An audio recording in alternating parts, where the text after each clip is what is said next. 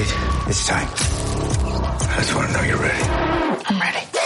This Wednesday, the Marvel Universe is about to get a lot bigger. There's someone at the top. He's the guy I've been worried about this whole time. No name.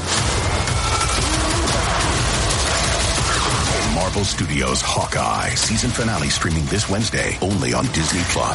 Bonus episode. There's already like 7 million podcasts talking about pop culture and all that.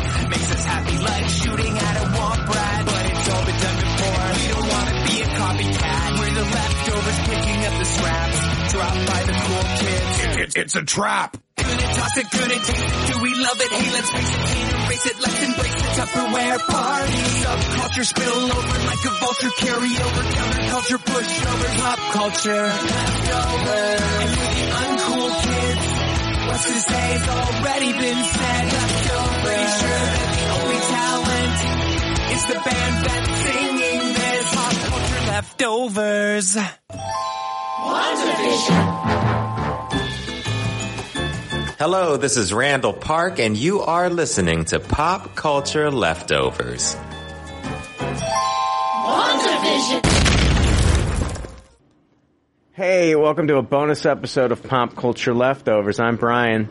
I'm Jake. We're the leftovers. We're fucking leftovers. Yeah, Merry Christmas, everybody. Yeah. Yeah, Merry Christmas. The fucking leftovers. Merry... What? Like I'm supposed to be all nice and non-fucking, like non-fucking, cursy when it's Christmas time or something? Dude, I loved it. That's why I jumped on the bandwagon. Merry fucking Christmas, cunt bitches. Boy, yeah. Alright. Yeah, so we're going to be talking about the Hawkeye episode titled, So This Is Fucking Christmas. No. We got Neil. Howdy. Good to be back. Neil from the old Smorgasbord podcast. We've also got Joe Stark. Hey, happy to be here. Hey, happy to have you. Hey. That was a good one. It was a good one. Jake's keeping a fucking tally, as we call it on PCL. Especially around the days I'm gonna throw you guys for a loop, and it'll just be, "Hello, my friends. I'm quite happy to be here." Yes. I'm waiting for hey.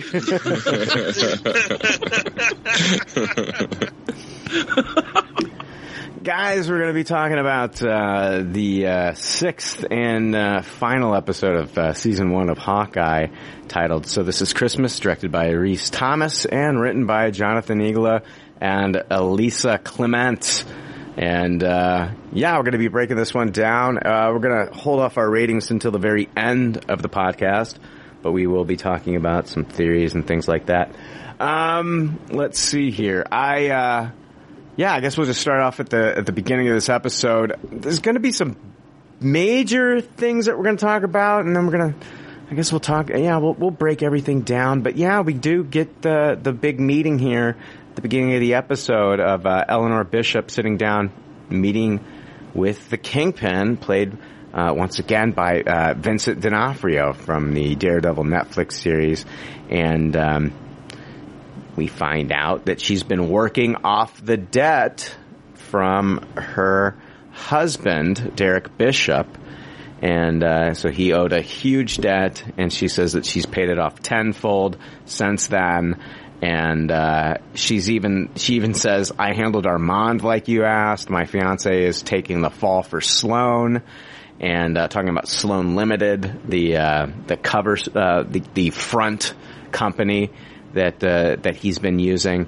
And she's saying, like, her daughter Kate has been getting too close to all this, and she says that's where I draw the line. And Kingpin says, like, there are no lines in this business. And then she threatens him and says, "I want you to know that I've been keeping an insurance policy," talking about copies of everything in a safe place, and that she'd release those. And we learn a lot here. She's the one who killed Armand. She framed Jack. Derek Bishop he owed a fuck ton of money and got involved with the Kingpin. We don't know what he was involved in. Yeah, this is all the stuff we learn right off the beginning here, and it's like we're reintroduced to the Kingpin. Thoughts on this, Neil? Yeah, I was really surprised actually that we got Kingpin so early, and like so much of him throughout the episode. It was. I did not expect to see so much of Vinny D in this, but I'm glad we did because they managed to tie up a lot of those threads that have been left hanging throughout the series or the season, and just it was really neat and tidy the way they wrapped up stuff while also leaving other things for hopefully a season 2. Yeah, we definitely learned a fuck ton right away, and it just clarified kind of everybody's motivations from the villain kind of side, and it was really neat and tidy. I liked it. What did you think, Joe? What a great way to just open this up, because I don't know about the rest of you, but the way that last episode finished off, where we just see that, the thumbnail of what's clearly a video, on her phone that she's showing to Clint, and Clint saying, that's the guy I've been worried about this whole time, the Kingpin. And then to start this next episode like that, I was so excited. And like you said, they crossed a lot of things off the list right away at the beginning of this. And I did not see it going the direction of Eleanor basically giving her resignation that, it's clearly something you do not do with this guy. And so, yeah, I feel like this one just started off hitting the ground running with kind of giving up the farm on lots of stuff that we've been speculating about so far. And then also setting it up for a direction I didn't see going. I thought we were going to get more of Eleanor, kind of being a villain more in competition with Kingpin. And then to see her coming from the angle of, no, I really do care about my family and I'm getting out of this for that reason, it kind of makes you more sympathetic to her than at least I had been at any point so far in the series. Yeah, we also got to remember, though, that she killed Armand. Oh, yeah. She's done some bad shit, for sure. I mean, she's the one who contacted, Val to hire Yelena to kill Clint. Yeah, I mean, she's had her fair share of shit she's gotten involved in that's villainous. Jake, what did you think about all this at the beginning? Yeah, I was surprised by how much of an information dump this ended up being. And I mean, you guys kind of crossed all the boxes on just all the information. I really loved the way this was like filmed and edited too, like how you saw the scene like a fly on the wall, like you were there, and then you got that transition to it being back on the cell phone. I thought was a really cool way to open this episode up, like it much neater than just seeing the video play off the cell phone. So I applaud the way this was filmed. Yeah. What'd you think about our introduction here to Vincent D'Onofrio's Kingpin? I thought it was great. I thought he stepped right back into it. It was like he never left. It was just mesmerized again by D'Onofrio pulling this character off. So we get Clint. I mean, yeah, we pull away. Now we see that Clint's, Clint and Kate have been watching this video, and Clint learns that Eleanor hired Yelena to kill him, and Kate is like basically saying to Clint, "This is my mess, get back to your family." And this is where we get the moment where he's like, "No, you're my partner." And I got kind of emotional when he said that, not gonna lie. Yep. Yeah. Me as well. Your mess is my mess. Yeah. Oh, got me. Yeah, it got to me too. It got to me too. After after the journey that we've seen Clint trying to push her away pretty much throughout this entire series, and now he's saying, I'm not going anywhere, and it kind of made me think, like, a lot of things in this episode made me think of Clint viewing her as his relationship with Natasha. Yeah. And we'll get into more of that as we unpack it more. Maya meets with Kingpin, and he's wearing a Hawaiian shirt and then his classic, white suit. And the shirt, it's pulled directly from the Spider-Man Family Business storyline from the comics, if you've seen that cover. And I posted that on Twitter and on Facebook. Kingpin says, do you want to tell me what's been going on? And she says, I've come to my senses. I realize no matter what I do, I can't bring my father back. And then she asks for a couple days off to clear her head. And then Kingpin says, I love you. And then as soon as she leaves, Kingpin's talking to Kazi, and he's worried about all this stuff, like with the Ronin, an Avenger taking interest in their operation, Eleanor leaving the business, and he says, Maya, she's turned on us. And it's like, the way Kingpin looks at his employees and business relationships as his property. He says, Maya, she's turned on us. What will we do about it? The people need to be reminded that the city belongs to me. And it's like, man, he plays a villain so well. He's so good. And just the way he said, Maya, I just was like, I fucking hate this guy again. Oh my God. That really got me when he says, Maya, because I'm thinking about the fact that what he did in order to be able to even call her Maya, he had her fucking father killed. Like, he couldn't say that before. Like, he had to have her father killed before he could say Maya. He views her as property, and that's what it took to get her basically undying devotion, was to get the father out of the way. I still feel like that's why. One of the reasons, I think maybe like when we get into the Echo series, we'll learn a little bit more about William Lopez. But as of right now, my best guess is in order to like fully control her, he had to get William out of the picture. I think it's almost even more sick and twisted than that. Like, I completely agree that he sees her as his property, but I think in his own delusional way, he sees himself as like an adoptive father for the terrible, horrendous things he's done. He still kind of considers himself that person. I think it's like a betrayal to him, even though there's all the reason in the world why she shouldn't be involved with him. He's just completely delusional about where he stands in her eyes. Even at the end of this episode, I'm jumping ahead a little bit. He says, we're family. Yeah. So he goes full. He goes full. Olive Garden, full. I don't think Dom Toretto on her. I don't think he's lying just to manipulate her. I mean, I think that's part of it, but I think in his own sick and twisted way, he does have that parental feeling towards her, and he feels like it's a betrayal, even though he's kind of the ultimate betrayer in her. No, I agree with you. I think like they're doing a lot of the same stuff that they did with Thanos here with Gamora and Nebula. And I mean, we've got we've got like the whole relationship with Kazi and Maya here. And that turns into later on, fuck it, I'm going to jump ahead. That turns into the whole relationship with Nebula and Gamora, because he was like, Kazi later on in this episode he says, don't you understand? This is my life, Maya, my life. It was never supposed to be yours. And a little bit of like, it's almost like turned into like a sibling rivalry, which number one, let me just say that first off, like, I think that kind of felt like it came out of nowhere, to be quite honest with you. That whole business with Kazi saying like, this is my life. And, it just really felt to me, it was never supposed to be yours. Like this animosity that we're finding out that Kazi has towards Maya in that moment at the end.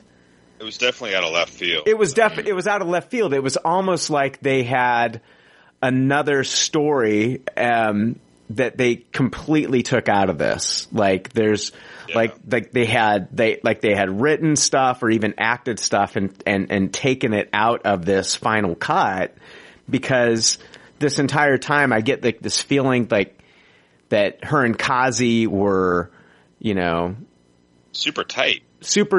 Yeah, super tight and very close. I mean, the Tracksuit Mafia, they don't know ASL. Kazi knows ASL.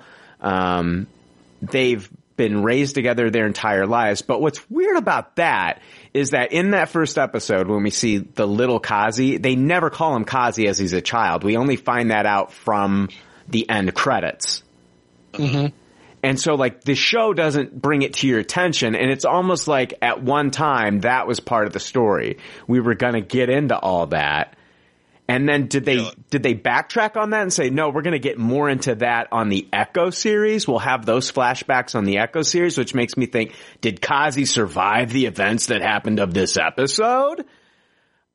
You know, like that could be really interesting.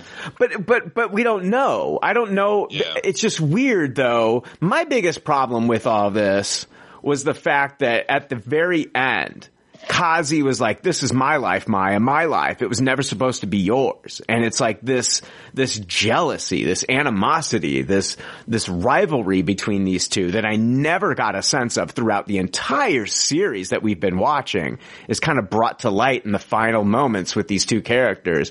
And it came out of left field, Neil, like you said. It didn't quite work for me. Did you just kind of make up your own storyline in your head for how it worked? Because with me, I took it as there was the episode before where Clint and him were talking in his car, and he said that, you know, he had been the lieutenant for William Lopez for several years, and now he's in that same position under Maya. So for me, I almost took it as like he's resentful that, you know, when William was gone, he probably thought he should have got that position, and then he didn't. Like, you know, he's still a number 2. I took it as Clint was talking about how you know more about this business than she does, and that he might know about her father's death. It never once took any of that as...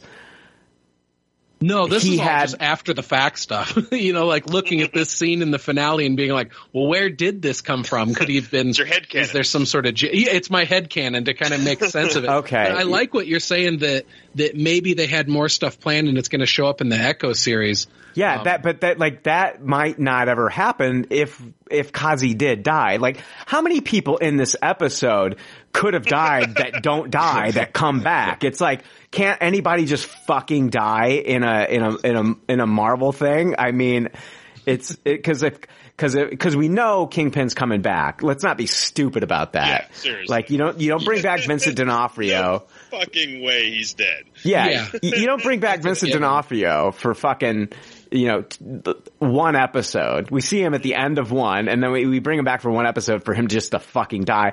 And then Kazi's gonna come back as well. It's like, I don't know. Like, don't get me wrong. I enjoyed this show, but I do think that it has its problems. And I'm not going to sit here and act like this whole Maya and Kazi thing, like, it turned into something that we never saw throughout the entire series until like the final moments of these two characters together.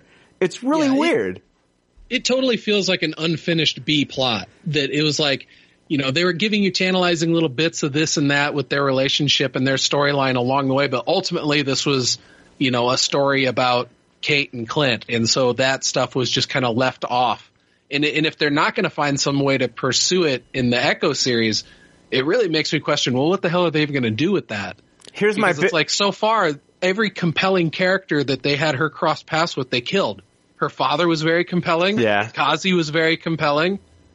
So it's like, what are they going to do with her series? Because they really didn't set up much in this to get me super stoked for her series, other than I just trust in Kevin Feige. Here's the thing. Watch what he puts in front of me. Here's the thing. I feel like this show kind of like relied on the fact that, we're going to give you Kingpin at the end of this series.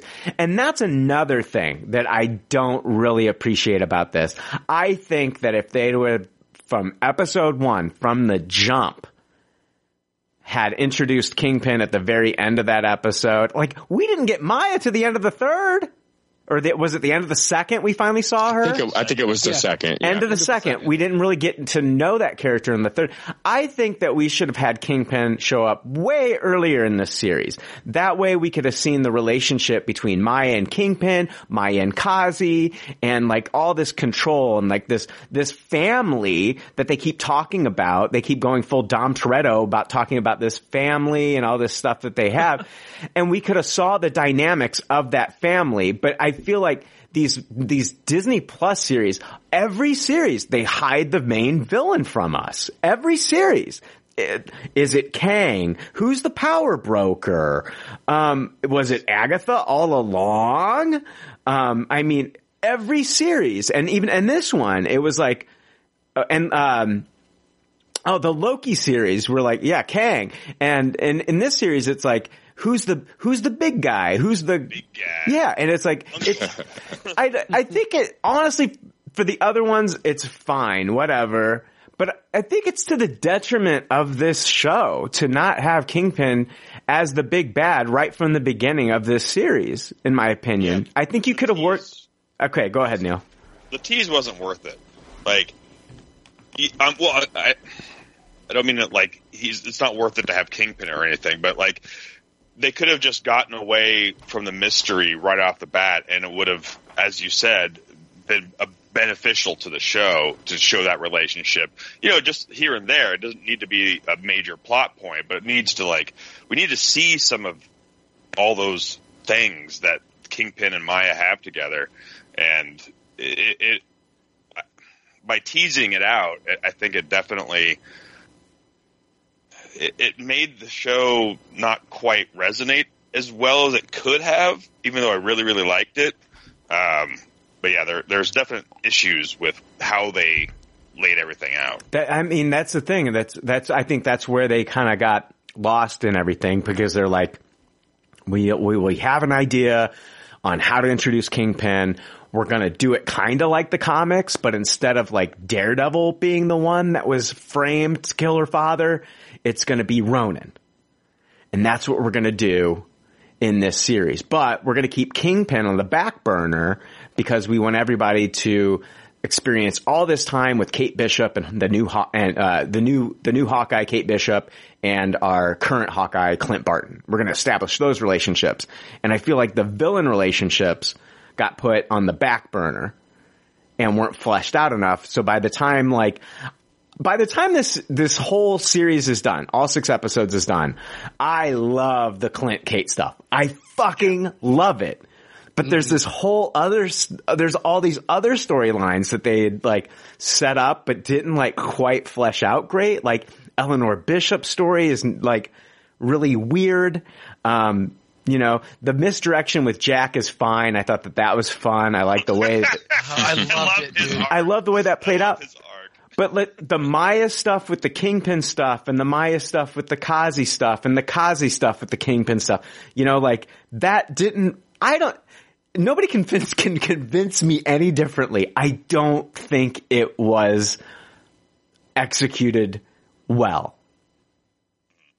Yeah, they really left all that off. They treated it like it was a B plot and it just wasn't as important.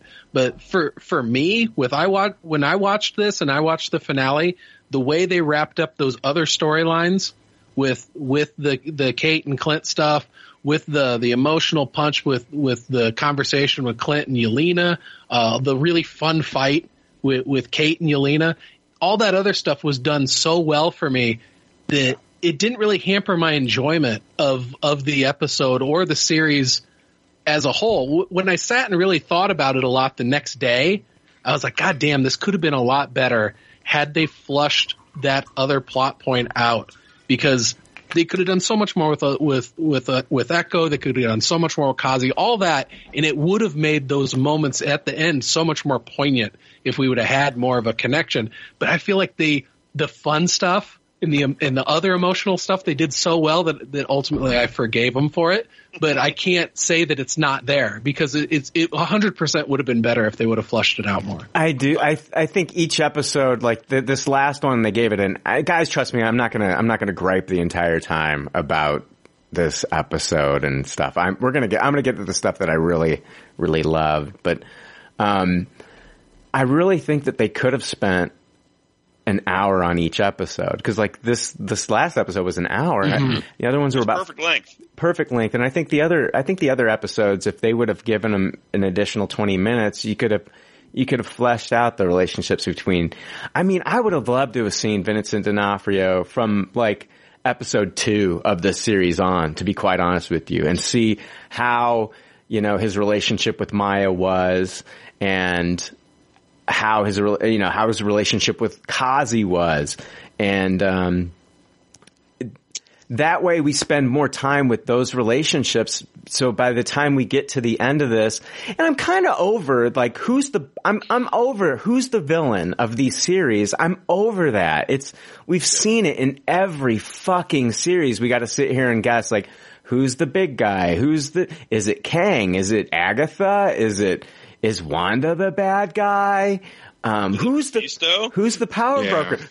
Is the bad guy? I'm sick of it. If they would have just said, you know what, let's get Vincent D'Onofrio in here from the beginning. I feel like they had so much they had to fucking throw into that final episode that it was just like, and then they end it with him fucking, like, getting shot. It's like, okay, you introduce him for one episode, and then you want us to believe that he's shot and dead now? Fuck off. That is so dumb. Yeah, they really treated you like an idiot there. You know what? I really agree with they should have shown Vincent D'Onofrio earlier. I co-sign that completely. Hawkeye was probably the least buzzworthy of the 4 shows, and putting Vincent D'Onofrio out there by episode 2, I think could have helped that a little bit. I mean, I don't know if it would have, but yeah, geez. And it's just the same trick every time. You're absolutely right. It's either you have to wait until the last episode or you have to wait until the second to last episode to find out who the actual villain is.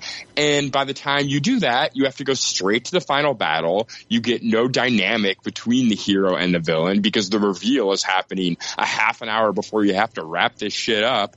Yeah, it's wild. It would be fun to see a hero villain dynamic in one of these shows established within the first 90 minutes. That's lunacy. To be a whodunit. That's lunacy, Jake. Why would you do that? I know. I mean, maybe season 2 or something, but I mean, you're absolutely right. All 4 shows. Yes, I know. I think the only one that didn't do the last episode was WandaVision, which did it in the second to last episode. Right. And fucking Daredevil is now trending on Netflix. Yeah. I mean, it just makes no sense. Did they sacrifice it all so they could have both Spider-Man and Hawkeye happen in the same week? Sure feels like that, doesn't it? It does feel like that, and that's kind of gross to me. That makes me feel just a little bit slimy, that it was more about the merchandising than it was about the good storytelling. And yeah, I mean, did those scenes hit the cutting room floor where we knew what Kazi's jealousy towards Maya was and like the relationship that they had? Is that stuff they could have put in that they didn't, or was it just that sloppy of writing? Because I really wasn't on the same page as Brian until this last episode with all this stuff, when they completely didn't wrap anything up when it came to any of that or make me, feel comfortable about the storyline they were telling. So I was like, shit, Brian was right. This got really sloppy. I mean, I feel like the Clint and Kate stuff and even like the Yelena and Clint stuff was resolved, and I really appreciated that, but I agree. You know what? It was a really emotional week for me, and this episode was kind of a release when it came to that stuff, and it was from both the Clint and Kate and the Clint and Yelena stuff. I mean, both of those storylines had moments where I was bawling into my hands. Mm-hmm. Mm-hmm. So, but I mean, I got a break from crying anytime we cut to the other stuff. What the fuck is this? What is happening right now? Yeah, so I guess Kingpin saved me from half a box of tissues. I guess already glass half full about it. It's like you have such a great character like, Vincent D'Onofrio playing Kingpin, and he does him so well that I think that if they would have just introduced him early instead of holding on to him and keeping him in their hip pocket for, the penultimate episode and this big reveal, that way they could reveal it the same week as Matt Murdock being revealed in Spider-Man No Way Home, that if they would have just said, you know what, let's not sacrifice story. Let's have Kingpin be the big bad of this and the head of the Tracksuit Mafia, and we can watch the dynamic between Maya and Kingpin throughout this entire series, as well as the relationship between Kazi and the Kingpin. Because we did get a little bit of Kazi and Maya throughout this, but by the time Kazi is saying stuff like, this was all supposed to be me, this was never supposed to be you, this is my world, and like, you know, and he's saying stuff like, I can't live between both worlds and I can't run away with you. And Maya's still like saying stuff like, we should leave together, and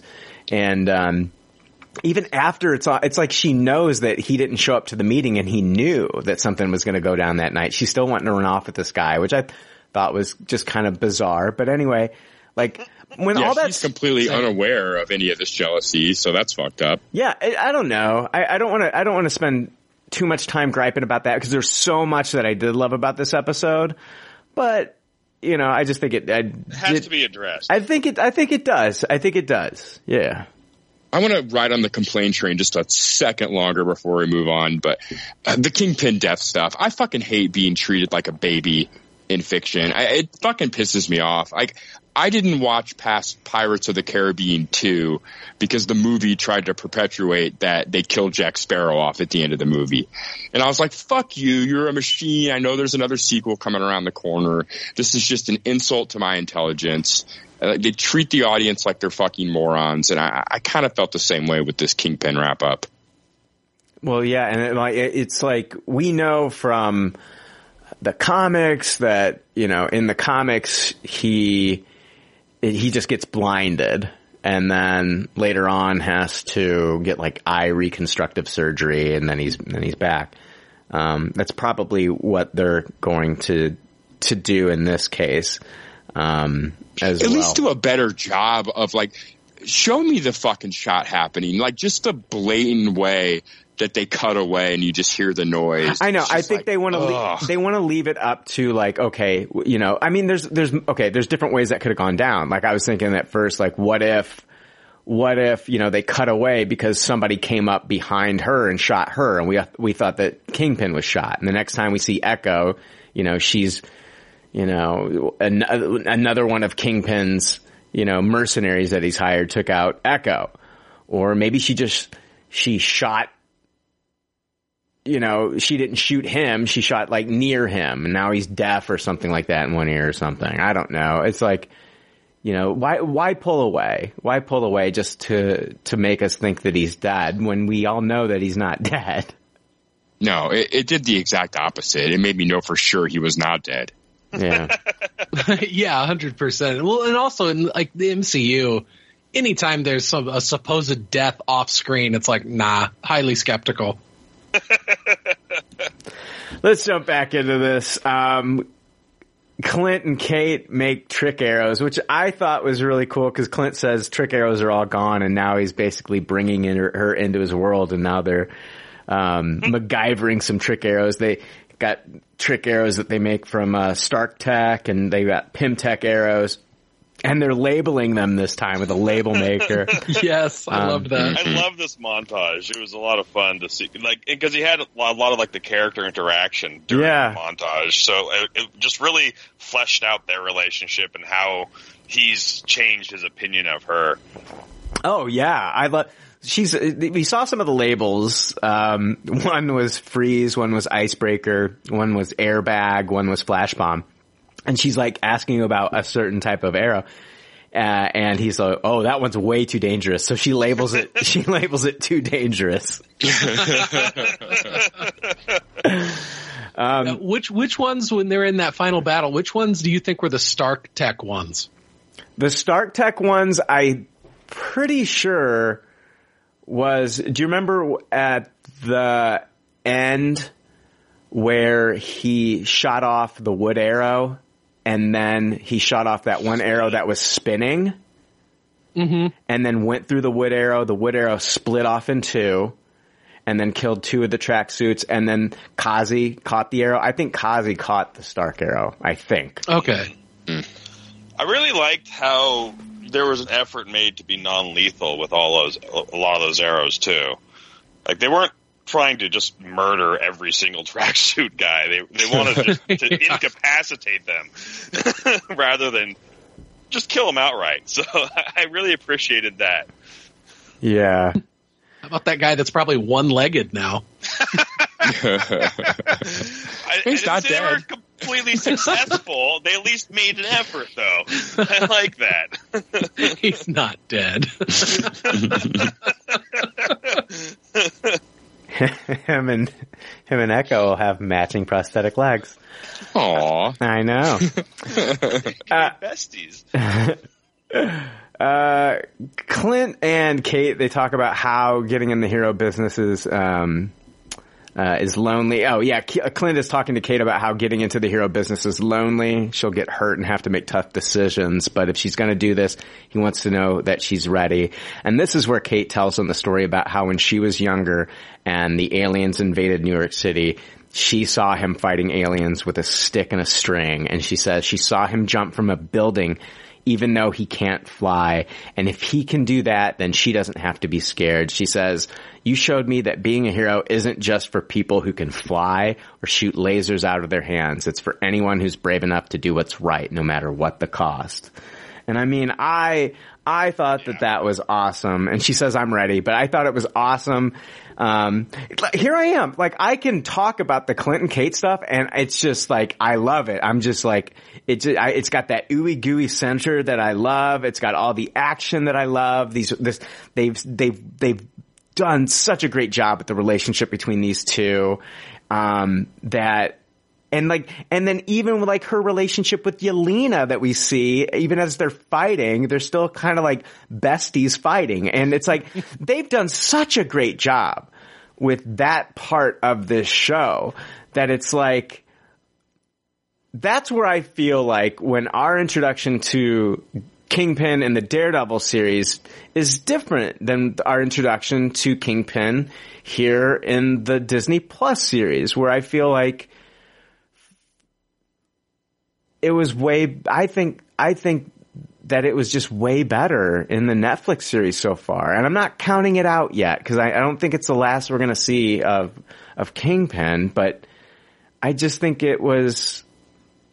Yeah, I mean, think about it. If this is the first, like, think you didn't watch the Daredevil Netflix series. Yeah. And this is the first time you're seeing MCU Kingpin. Yeah. With no background as to anything D'Onofrio's done before.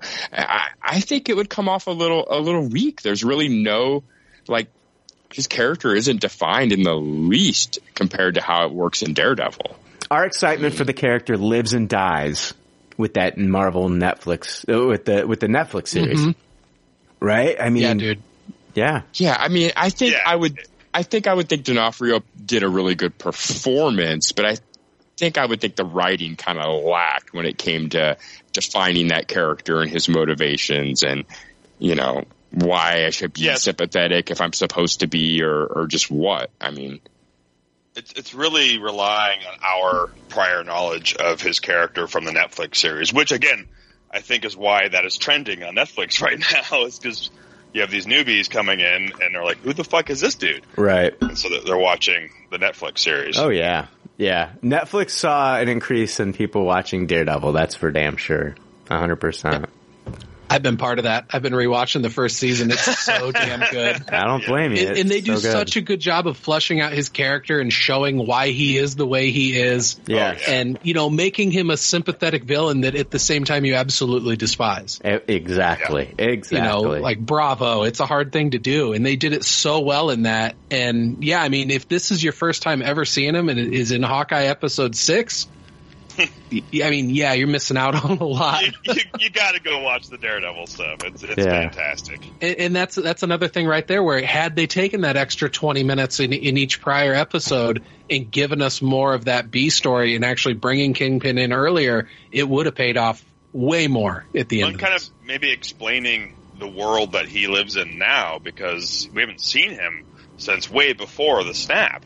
So, like, did he get dusted? We don't know any of this. We don't. Yeah. Did he have to like rebuild his empire? Like, how did he get back to this place? Why is he in charge of the Tracksuit Mafia? These are all questions that we may get answers to at some point down the road, but we don't have them now. No, we don't. It's super frustrating. It's super frustrating. We're taken to the Bishop holiday party. Kazi has set up a sniper rifle. He's going to take out Eleanor Bishop when he sees her. The LARPers, though, they're the servers at the party. Oh my god, I love them so much. They're great. Here's the thing. Another complaint that I have with some of the stuff in this show is the fan service to the Matt Fraction, David Aja series. A lot of it just feels like fan service and doesn't feel like okay. Grills, the character in the comic, is a guy that grills on the top of the roof of the apartment building that Clint lives at, and he ends up dying at the end of the comic series. They just named this dude Grills in the show, right? I mean, that's yeah, totally. Yes. It's just a nod and a wink. Lucky the pizza dog has no origin story as to why they name him Lucky at the very end of this episode. It's just like there's no story behind calling him Lucky. That's just his name at the end of the episode, and it's just fan service for the comic readers for the sake of it being fan service for comic readers. There's nothing else behind it. Yeah, I didn't read the comics, so none of that resonated with me at all.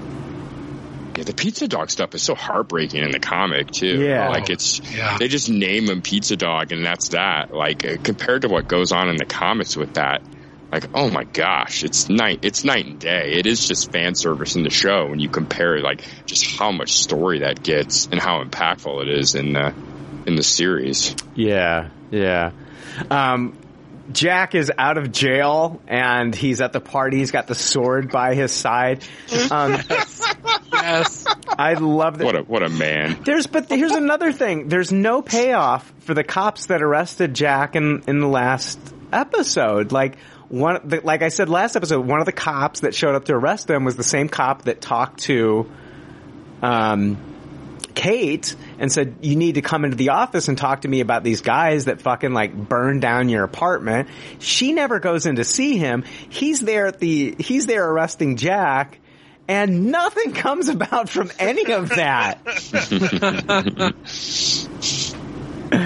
I just don't understand why is there a scene of a police officer calling Kate? Why even include that? Saying you need to come down to the station and talk to me about the events of what happened last night.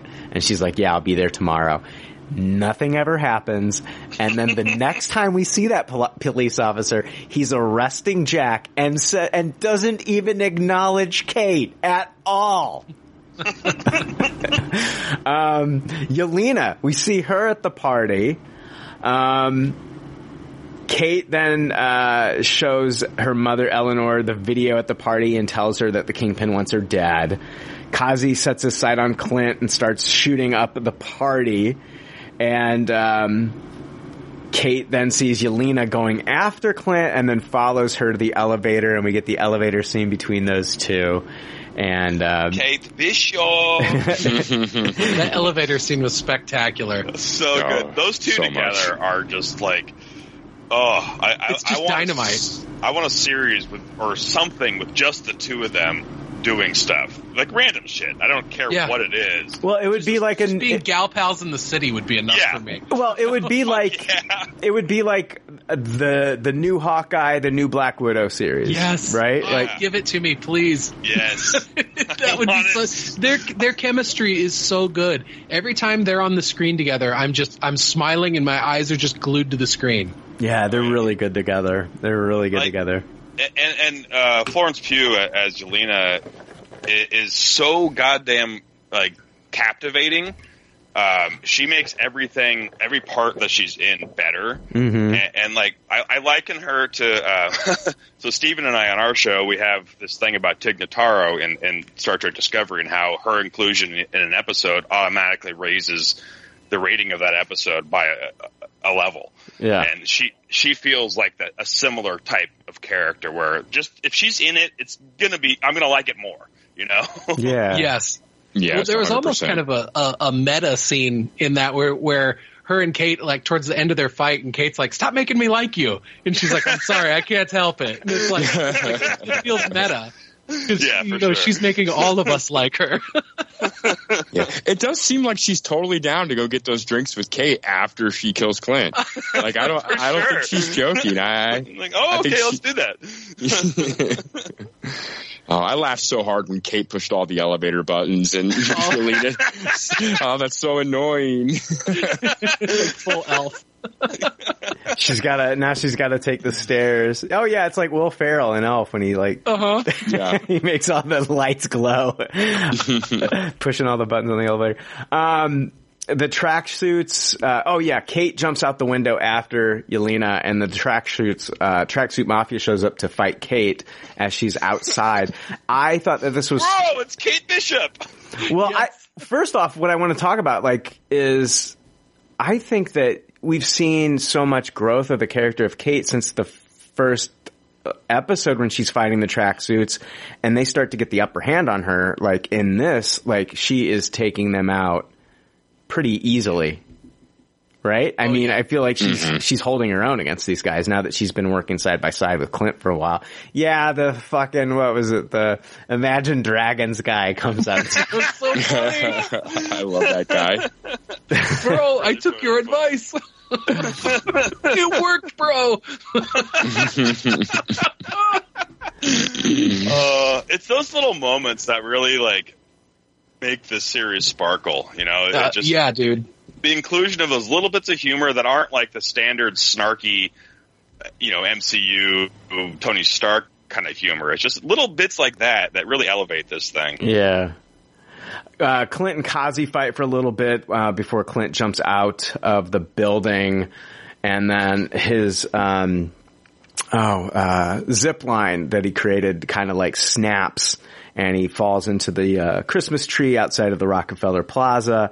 We get to meet that little owl in the as tree. I call him, Chekhov's owl. Chekhov's owl. Hilarious. Kate, seriously though, who can't climb down a pine tree? That's the easiest fucking tree in the world to climb. Oh God, I used to climb pine trees when I was a kid all the time. Yeah, I know. They're literally a ladder with needles. Exactly. Evenly spaced branches and shit. It's crazy. How many other things have we seen Clint rappel down to? It's like shit, right? He's not flummoxed by a fucking tree. Yeah. I mean, the visual was cool. If you shut your brain off about getting down. It looked really neat. It was more bothersome the second time I watched the episode. The first one, it was just pure joy. Clint is stuck up in the tree, hanging onto it like he's a koala, and then Kate has to she basically uses an acid arrow and then timbers the tree. They're both surrounded by tracksuits. Kate fires off some of the smoke bomb arrows, and then Clint fires off, which I thought this was really cool, a magnetic arrow that disarms the tracksuits of all their guns. And I thought that was really, really fucking cool. I loved that arrow. Did you notice the big keyboard that she stepped on when she was going to the window to shoot the tree down? Wasn't she was in FAO Schwartz, right? And that was like the yes, that was like the big from the movie Big, right? Exactly. Yeah. Correct. Clint. Nice little touch. Clint reveals that he's now wearing his comic accurate Matt Fraction David Aja costume, and it looks fucking awesome on him.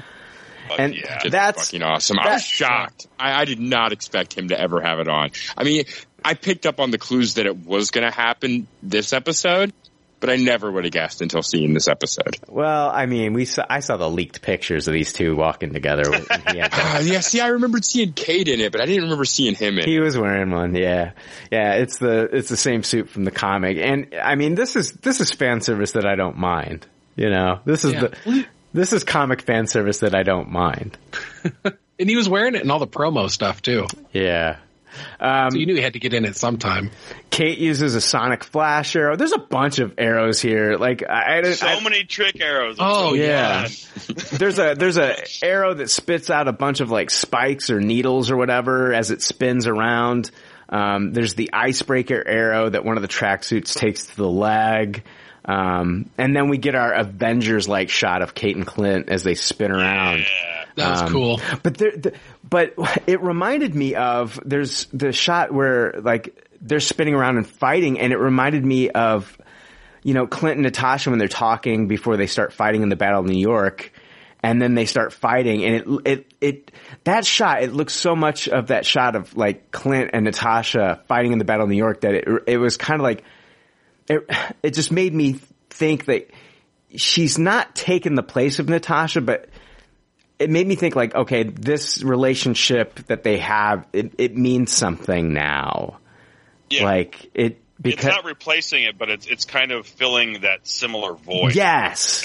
That is there now. Mm-hmm. Yeah. You know, it's different, but it's also a lot of the kind of the similar feelings. Exactly. A truck is coming at them, and then this is where Kate fires one of the Pimtech arrows at the Trust-A-Bro truck, and it becomes a Shrink-A-Bro truck, and then Kate says, "What happens to them now?" And then and then Chekhov's owl comes around and scoops him up and takes him away. Do you think that the owl just like with the talons ripped that truck open and ate them, or do you think that we're going to see? Do you think we're going to see these shrunken down guys maybe in season 2?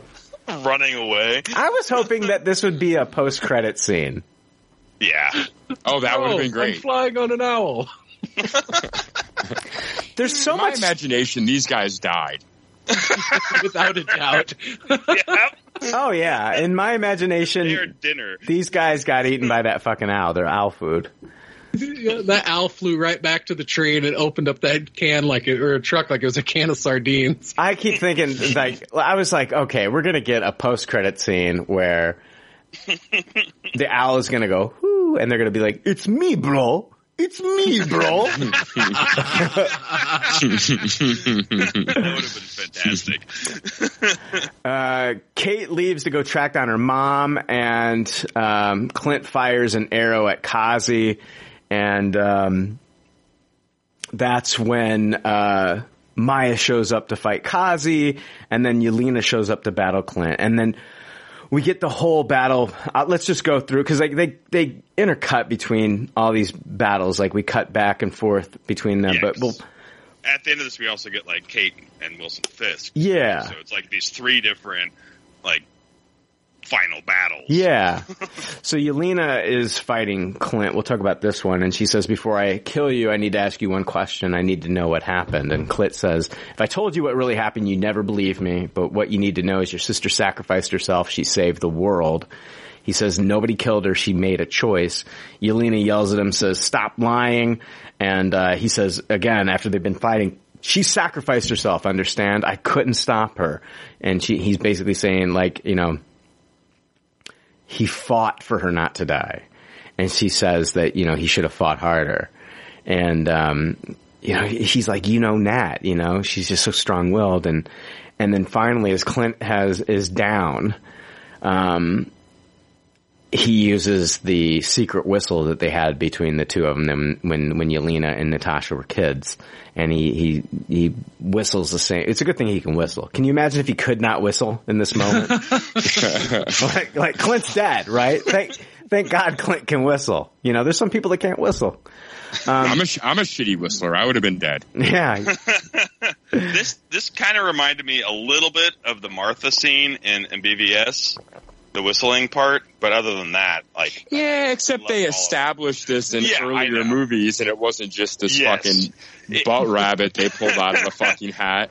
Right, I know, but like, it had similar vibes to me. I didn't think that though, like because it was just like one of those, like the only person that would know about that whistle would have been Natasha, and so for him to know that whistle, they had to be pretty close. Like, right. You know, that whole Martha thing was just like, oh fuck, what a coinky dink. Yeah, it was a happy fucking accident with no like story to build it up or anything. We were like, it doesn't make anything better. Just, you know, both their moms' names are Martha. It does nothing for character development. There was like one, Brian said, yeah. you learned Clint and Natasha were that close for them to know this information. There was like one day where fucking Zack Snyder was like, he was, you know, flying out of New York and he's eating pizza at a Sbarro's, And then all of a sudden he's like, oh my God, both characters' names, their mother's names are Martha. And he's like, oh my God, I gotta use that in a movie. Fuck yeah. He ate a cheeseburger and then jacked off and was like, this is the greatest day ever. They don't sell cheeseburgers at Sbarro's. He was eating like a calzone or something, Jay. You know, Zack Snyder orders off menu. Yeah. They're like, sir, we, this is Sbarro's. We don't have cheeseburgers. Zack Snyder still orders a cheeseburger. He's like, but both their names are Martha. Clint uses the whistle, and he tells her that he knows about their relationship, the secret whistle, how they got separated when they were kids, how she was flying the plane. He asked her if she was scared, and she said all she could think about is Yelena being safe, and that he said that never changed. And so, which is another reason for her sacrifice on Vormir, was not only to keep the world safe, but also that she was thinking of Yelena. And Yelena says if she was there, she could have stopped her and changed it. Oh, and this is where Clint says, you know, Natasha, you couldn't.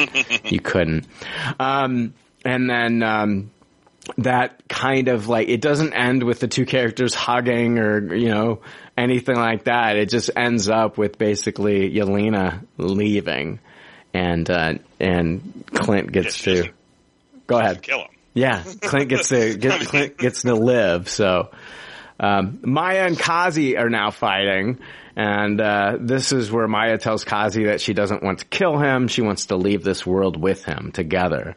And Kazi says, don't you understand? This is my life, Maya, my life. It was never supposed to be yours.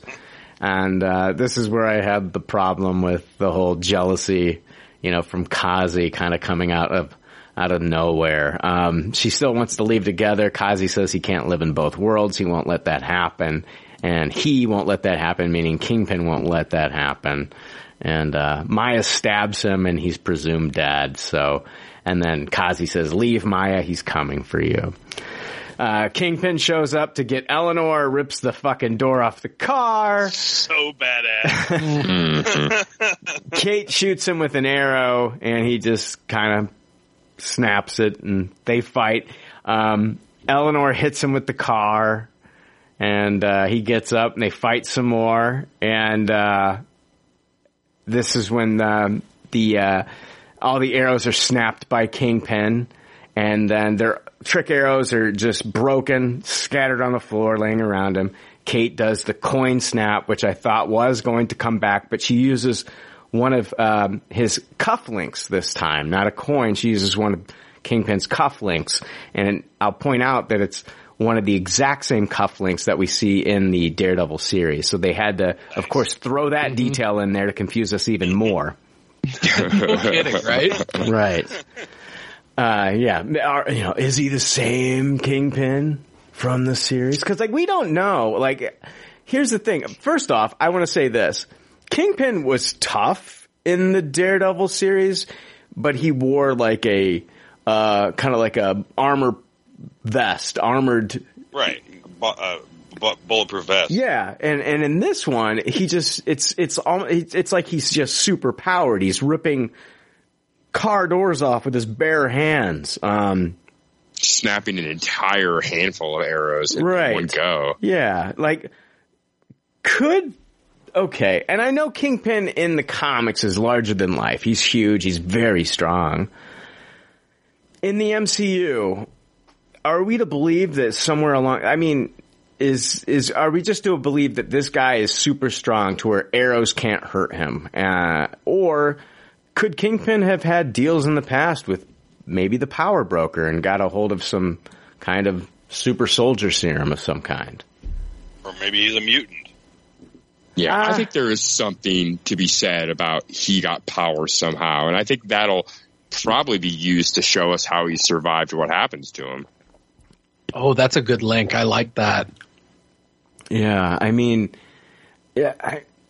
we're seeing a lot of these underground, you know, criminals and things like that. Maybe, you know, we've been introduced to, you know, Sharon Carter, you know, former Agent 13, as the new power broker, as this power broker character, and which I still fucking hate. Sorry, Neil. But you don't think it's deserved. You don't think it's earned, do you?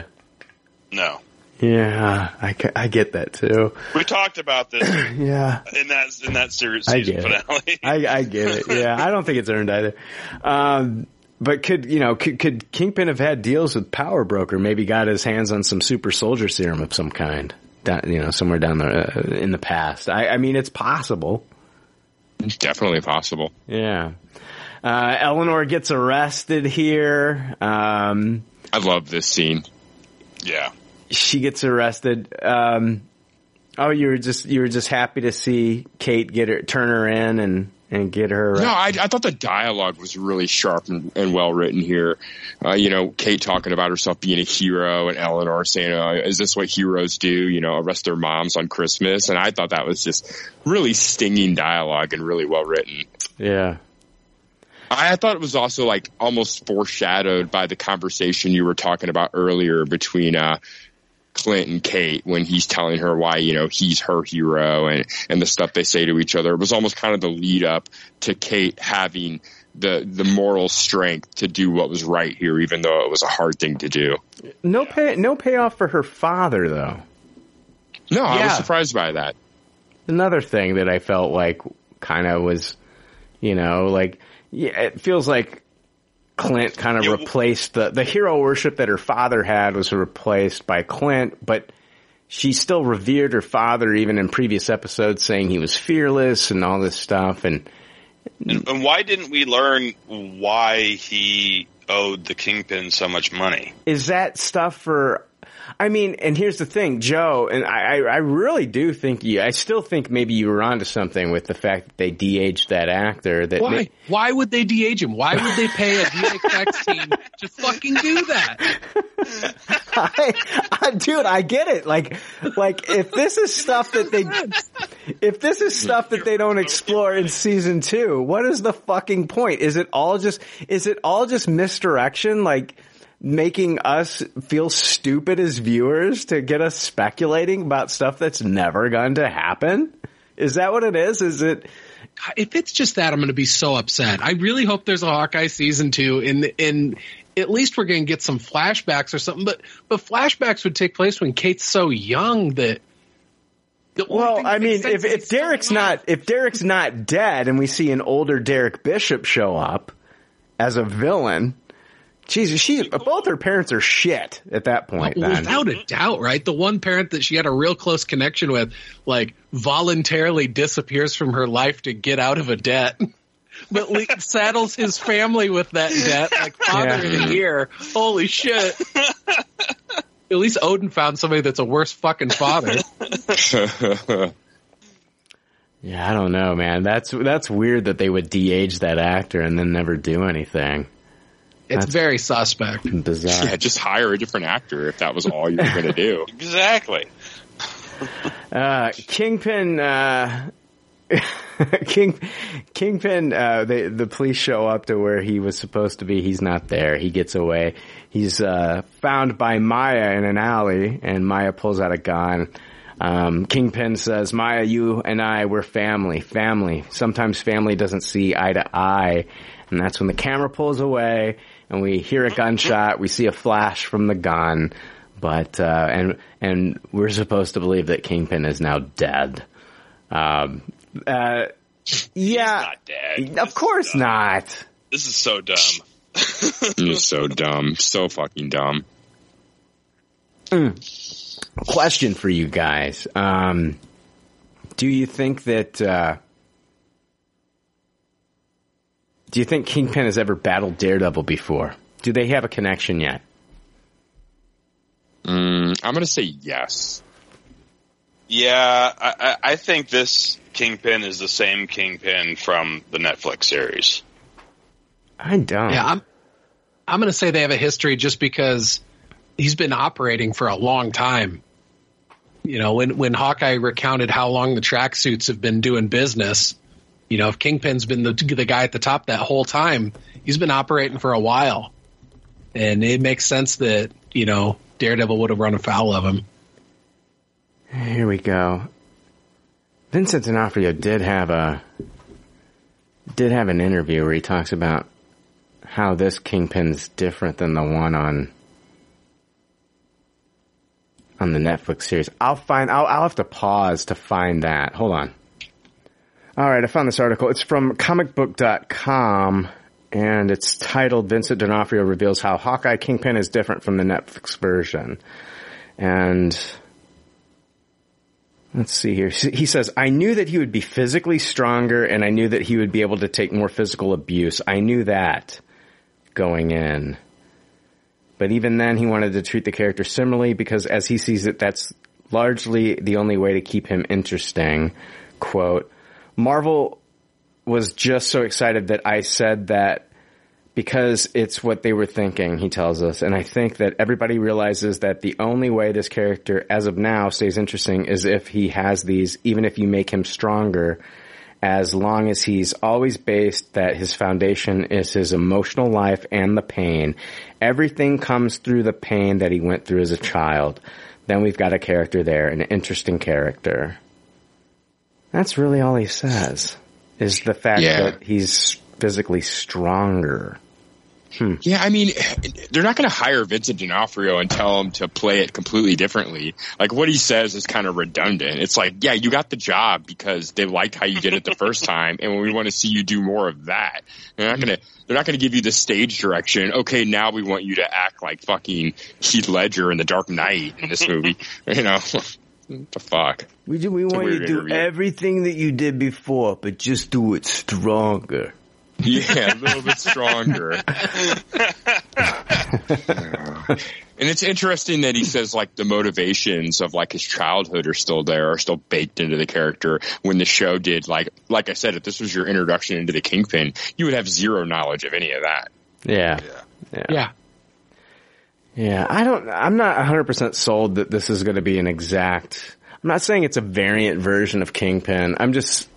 I do think that this is like the Kingpin. I just don't know if they're going to be beholden to the storylines that we saw in the Netflix series because of like the whole Luke Cage of it, the whole Iron Fist of it, the whole Jessica Jones of it. These are characters that I don't know if they're returning. Now, I've heard that, you know, the actors that played Karen Page and Foggy Nelson are going to be the same actors coming back and returning for the Daredevil series. That's what I've heard. That's cool. That's what I've heard. I can't confirm it, but that's what I've heard. Yeah, I liked them too. That would be great. The only one I don't want to come back is Finn Jones. Yeah, I don't expect Finn Jones to come back, and I don't expect that our actor, what's his name? Mike Coulter. Mike Coulter. I don't think he's going to come back and be playing Luke Cage, sadly. So, you know, and just as I was starting to warm up to him as well. So, but yeah. I think there's just so much history and so much shit that happened in those Netflix shows that I don't think they're canon. I think that they're just bringing it. I mean, maybe in a different part of the multiverse because they can pretty much do that with any Marvel property now. But I think they're just picking and choosing the characters they liked and saying, hey, we liked you the way you performed that so well. Just keep doing that same performance here. Yeah. And, you know, we'll put our MCU spin on it. You just do what you do and let us take care of the writing. Use all that character history for how you're going to inform the character going forward, but don't necessarily think that it's the actual history of the character. Yeah. We'll still get hallway scenes with Daredevil, I'm sure, you know, stuff like that. Mm-hmm. You know, they'll want to keep. Yeah, they're gonna want to. They're gonna want to keep with those long shot action sequences with Daredevil. I hope we get that in Moon Knight too. Oh my god. Oh yeah. Excited. If they try and do some sort of hallway scene in the Daredevil series when that comes up, they're going to have big shoes to fill. Oh, totally. Yeah. I think they're going to have to know it going in, and so that means that if they do it, they're probably going to do it over the top, and it's going to be the shit. I think it's not like public knowledge, but I do think that there are the rumblings from people in the media and, you know, inside sources that have talked about how, you know, just like we talked about how, Kingpin says to Maya that always, you know, family always doesn't see eye to eye. I think there was a lot of, Kevin Feige and Jeff Loeb, not seeing eye to eye when it comes to the Marvel stuff on the TV side. And I think that that's one of the big reasons that we saw this series at the beginning of it. They call it a Kevin Feige production. And I think Kevin Feige is wanting to separate, his version of Kingpin and Matt Murdock from the versions that we saw in the Netflix stuff in just subtle ways, you know, and make it his now. Like he's like, oh, I want to play with your toys that you had on that show, but I'm going to do it my way. So yeah, and so that leads me to believe that he would never say, oh yeah, all that Netflix stuff, yeah, that's canon with the MCU. All that happened. This is the exact same Matt Murdock, the exact same Wilson Fisk. I don't think that bad blood allows that to happen. Well, at the end of this episode, like, you know, Clint comes back to the house, and meets up with Laura, and he hands her watch back, and it's got the SHIELD logo on it and the number 19. So she was Agent 19, which in the comics, that was Bobby Morse, who was Mockingbird. And so we're kind of led to believe that Laura Barton was Mockingbird, but in Agents of S.H.I.E.L.D., in Agents of S.H.I.E.L.D., Mockingbird, basically Agent 19 was Adrian Palicki. I don't think they called her Mockingbird though, did they? No, they haven't yet. No, I don't know. Jake, you didn't watch Agents of S.H.I.E.L.D. Oh yeah, I don't fucking know what they called anyone. I can't remember if they called her Mockingbird. I can't remember if they called her Mockingbird on the show, but I mean, her character was definitely Bobby Morse. She was Bobby Morse, yes. I don't think they ever called her Mockingbird, but she was Bobby Morse. Yeah, and she fought with the two sticks, just like Mockingbird does in the comics. And Wikipedia has her as Bobby Morse Mockingbird. Wow. So basically, Daredevil Netflix is more canon than Agents of S.H.I.E.L.D. now. It always felt like that to me anyway. Oh, yeah, totally. Agents of S.H.I.E.L.D. is so ignored by, like, the Feige side. Yeah. There's, like, the Agents of S.H.I.E.L.D. in the first few seasons, at least, as far as I watched, they kept trying to, like, utilize the events of the movies as plot points in their show, and, like, there was never any reciprocation on the movie side. Yeah. That was a one-sided relationship. Oh, yeah. So I don't think Agents of S.H.I.E.L.D. has anything to do with actual MCU canon. Yeah, I would consider those like in the multiverse if we're gonna, you know, yeah. Okay, let's just go ahead and rate. Let's go ahead and rate this episode, and then also if you want to rate the whole season, I'd be fine with that as well. Neil, go ahead and rate this episode. Yeah. Hold on. Let me play. If this is your first time listening to Pop Culture Leftovers, this is our rating system.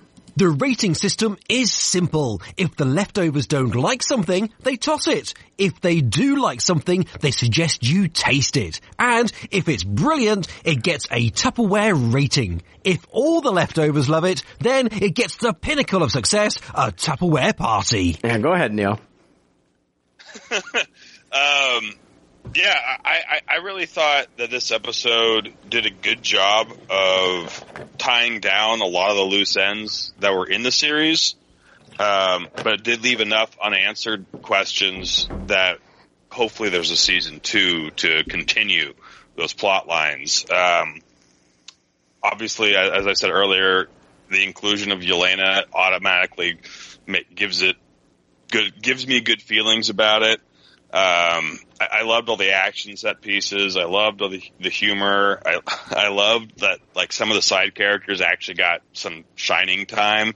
I loved Jack Duquesne's turn into the swordsman and killing a bunch of people, which he's never really called on. And then like the LARPers suiting up, that was all super fun. I'll give this episode a Tupperware for sure.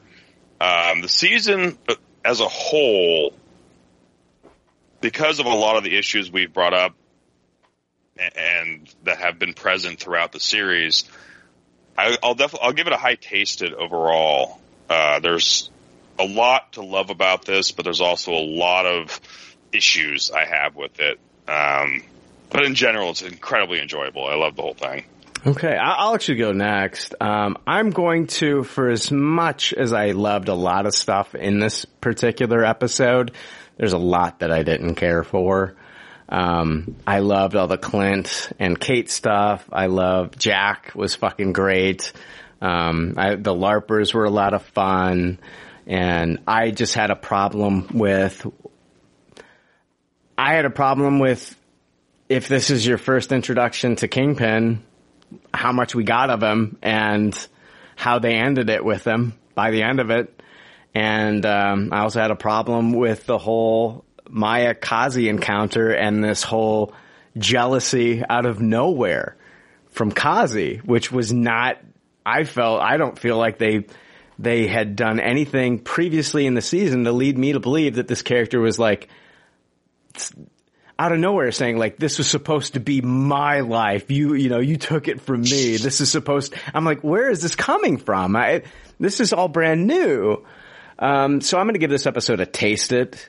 And, I'm going to give this season as a whole, a high taste it, because I think what they did well, they did really well. Like the Yelena stuff I thought was handled fantastic. Like the series makes me want to know, like, when are we going to see her next? Like, when is she still going to be working with Val after Val gave her this information to kill Clint? And I'll give it a high taste it on the season. I don't think it was a perfect season by any stretch. But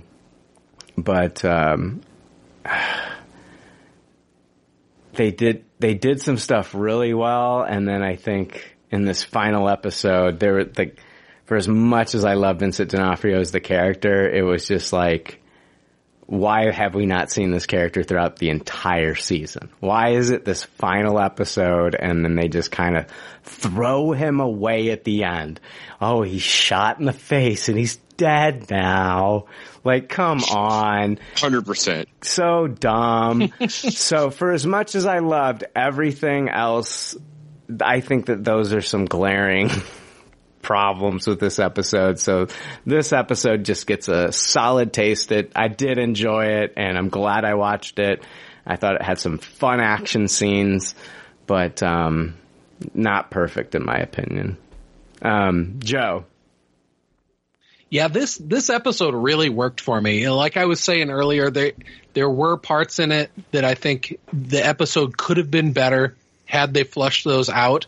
But at the end, my enjoyment of it wasn't really hampered by that. Like in the moment, like I had such a good time watching this, and I've watched the episode probably another 4 or 5 times since, and the high parts of it still just carry me through. All the scenes with Kate and Yelena were so much fun. The emotional high points between, Kate and Clint, and then between Clint and Yelena really, really worked for me.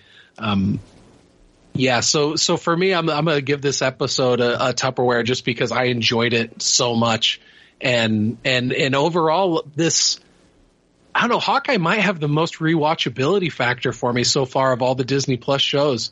And like, I loved WandaVision. I loved Loki. I really, really enjoyed Falcon and the Winter Soldier a lot. And when I line them all up, I think that Hawkeye is still the one that I would be most excited to sit and like binge all 6 episodes. It's probably my least favorite out of all those, to be honest with you. I don't know. It just really worked for me. It's like I'm just on the I'm the opposite. I think Loki's my favorite. I'm with Joe. I think, well, for me, Loki's my favorite, followed by WandaVision, and then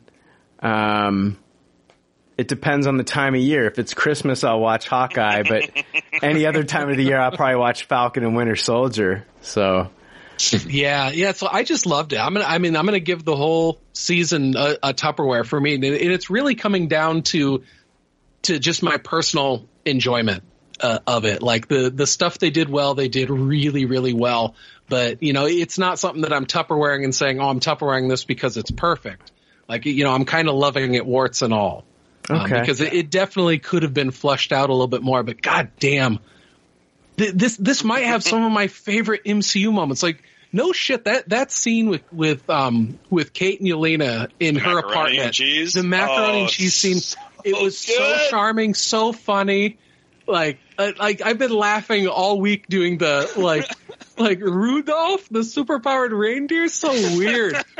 It's so funny. I saw somebody compare it to like a Tarantino scene, and I can't get that comparison out of my head. Yeah, that's an apt comparison. And because it's super funny and engaging, but there's this undercurrent of like extreme violence. Yeah. Yes. I guess the scene in the elevator was so goddamn funny too. Sorry, Brian. Yeah. No, I loved all that stuff too. I guess I feel like the Grinch now because of my ratings. Oh no, dude. I mean, but like I just loved that stuff in it so much. But I totally agree. Villain wise, this season did kind of drop the ball because they didn't flush out Echo enough to make her fully, dude, I feel like really care about the her. Echo series. They're relying on the fact now, because I don't think that they did enough with her and enough with Echo for them. I think they're relying 100% on the fact that we're excited for Kingpin to return in that series. Yes, and then they're going to step it up. They're going to step it up even more if Matt Murdock shows up in that series. And I think why not just make the fucking character awesome herself so that we can't wait to see Echo again? Yeah. So yes, because after this whole season was said and done, if you just said, what do you want to see from the characters and this is your next show? 10 out of 10 votes, I'd be, give me that Yelena. Kate and Yelena show. Yeah, for sure. And I would, giving me an Echo show, that would be much lower in my list of priorities just because they didn't do enough to. Yeah, but it would have been so much better. Her character. Well, it would have been way better. If fucking Kingpin been involved the whole series. Good. If Kingpin would have been in the whole series, we would have been like, more Echo, because now she's got a real villain that, they've established this guy as like a father figure in her life, blah, blah, blah, blah, blah. It's like, we don't see any of that until the fucking last episode, and it's a huge letdown for me. Yeah. So. And even knowing all that, I'm still okay with Tupperwaring this because I loved the other stuff so much. Okay. You're more forgiving than I am, Joe. Yeah, Jake. Yeah, this was the hardest episode for me to rate. The Kingpin stuff just made me want to punch myself in the face with how they wrapped that storyline up. But the other stuff was just so fucking good. It was some of my favorite stuff from any of these Marvel series, like the Yelena Kate stuff, the stuff at the end with Clint and Kate, just, man, it really got me. I thought the show just really ended on a high note. Like, my ultimate dream for this show, once I fell in love with these two characters, was that Kate would get to come home with Clint for Christmas. And the show really, fooled me. Like, I was hook, line, and sinker that she was not there because they didn't show her. And then Clint delivers the line, "You coming?" and they pan over to her getting out of the truck. And I mean, I was just not ready for that. I just lost it. I had happy tears streaming down my face at that scene. So I guess I'm going to be a little bit more forgiving with the Kingpin stuff. And I probably just would have tasted this episode if it wouldn't have nailed the ending on that emotional impact with these two characters. So I'm going to give this episode a very high taste it. And I'm going to go ahead and give the series a high taste it. I'm surprised at how much I enjoyed this series with Hawkeye not being one of my favorite characters and not being the biggest Haley Steinfeld fan going in. I really kind of fell in love with both these two and the characters they play, and I can't wait to see more of them, honestly. I never would have thought I would have said that. That's very cool. Yeah, I mean, I enjoyed the series, but yeah, I don't know. I think I think I do enjoy it more than Falcon and Winter Soldier. I do think I enjoy it more than, but it's also my least favorite, Brian. I'm WandaVision, Loki, Falcon, Hawkeye. Yeah, I don't know. I'm kind of tired with I can definitely say Loki, then WandaVision. And then maybe it's like a tie between Hawkeye and Falcon and Winter Soldier, but I don't know. Zemo's kind of like the Yelena of Falcon and Winter Soldier. Yeah, that's true. Totally is. I know I promised everybody that I was going to open gifts on this episode, but I'm not going to be opening gifts tonight. I've got a sick cat that I need to get back to. He has a respiratory infection, and I want to keep an eye on him.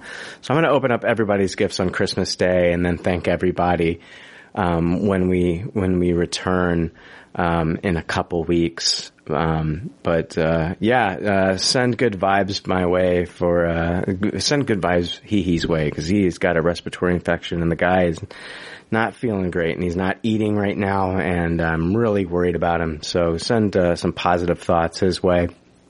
And we'll be back.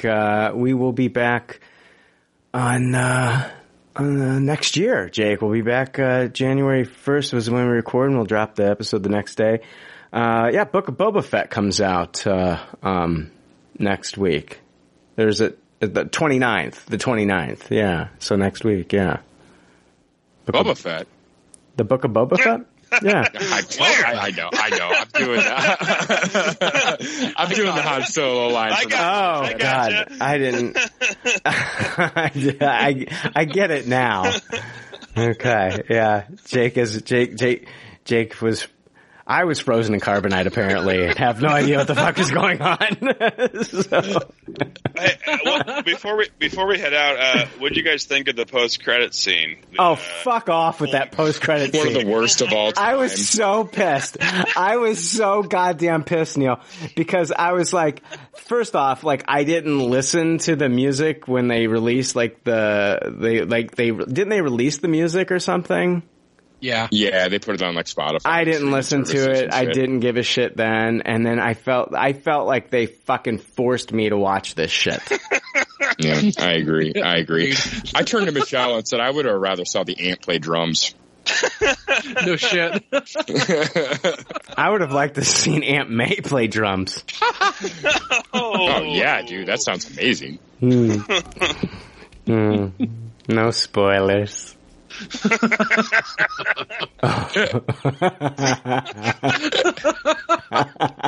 Oh shit. You were like channeling Newt from Aliens with that tone of voice. Yeah. Mostly.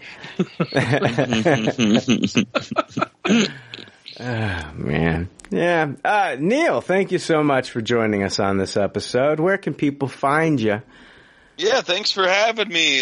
You can find me on Smorgasborg, along with Stephen Farshid. We do recaps of Star Trek episodes, and we are currently in the midst of recapping Discovery Season 4. There you go. Check Neil and Stephen Farshid. Stephen Farshid, great guy. Yeah. Great guy, Stephen Farshid. Check Neil and Stephen out on Smorgasborg, a Star Trek Universe podcast. And Joe Stark, where can people find you? Yeah, you can find me on Starkcast, my long-form conversation podcast that I do every week. Most recently, I had Chris from the band Volk on, so that'll be my next episode coming up. I had a great time talking with Chris. Very cool. Good band live, too. Oh, yeah. He said he's going to hit me up when they're coming through Iowa next time, and I'm like, I can't wait. Yeah, I got to see him in Oakland. It was fan-fucking-tastic. That's awesome. Yeah, very cool. Yeah, check out Starkcast. Let's wish everybody a Merry Christmas and a Happy New Year. Jake, 2021 kind of sucked, but I will say that the leftover army made it a little bit better for us. I'll tell you that much. Oh, one of the few bright spots of this year for sure. Yeah. So. Oh my God! One more day of war at the grocery store for me, and then I can fucking relax. Nice. Yeah, like what? I'm not, for Christmas, I'm going to be nursing my cat, making sure he's okay. And, I took him to the vet. Just so people were curious, I did take him to the vet and oh my God, it's just like, I don't know if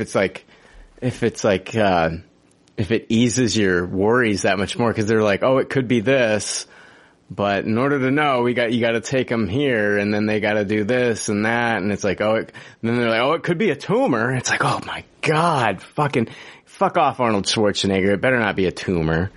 And it's just like,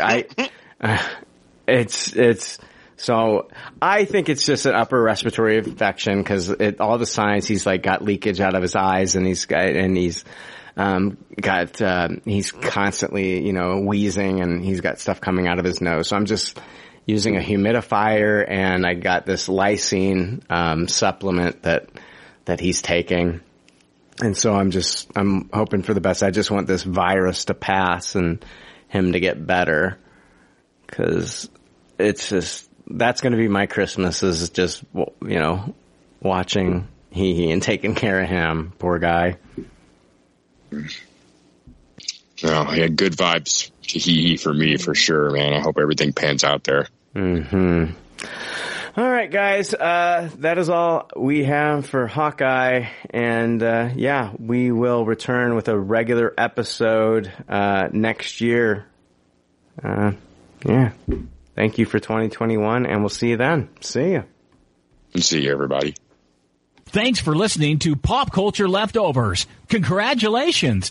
I don't know how you did it. I couldn't do it. You people need a t-shirt saying, I just listened to 2 hours of nonsensical crap. Anyway, if you'd like to reach the Pop Culture Leftovers cast, you can email them at comments@popcultureleftovers.com. You can also follow them on Twitter at PC Leftovers, or like their Facebook page. They'd love to hear from you. They're all pretty sad and lonely. One of them is homeless, but I didn't say that. There's already like 7 million podcasts talking about pop culture and all that. Makes us happy like shooting at a womp rat, but it's all been done before. We don't want to be a copycat. We're the leftovers picking up the scraps dropped by the cool kids. It's a trap. Good and toss it, good and taste it. Do we love it? Hey, let's face it, can't erase it. Let's embrace the Tupperware party. Subculture spill over like a vulture, carry over counterculture, pushover, pop culture leftover. And with the uncool kids, what's to say's already been said. Leftover. Pretty sure that the only talent is the band that's singing this. Pop culture leftovers. Podcasts that are original and good have already been done before, so we should separate the wheat from the chaff, and we're the chaff, the crap, even though we're the shit. Woo! We're the leftovers picking up the scraps dropped by the cool kids. It's a trap. Good and toss it, good and taste it. Do we love it? Hey, let's face it, can't erase it. Let's embrace the Tupperware party. Subculture spill over like a vulture, carry over counterculture, pushover, pop culture leftover. And with the uncool kids, what's to say's already been said. Leftover. Pretty sure that the only talent is the band that's singing this. Pop culture leftovers. Pop culture leftovers.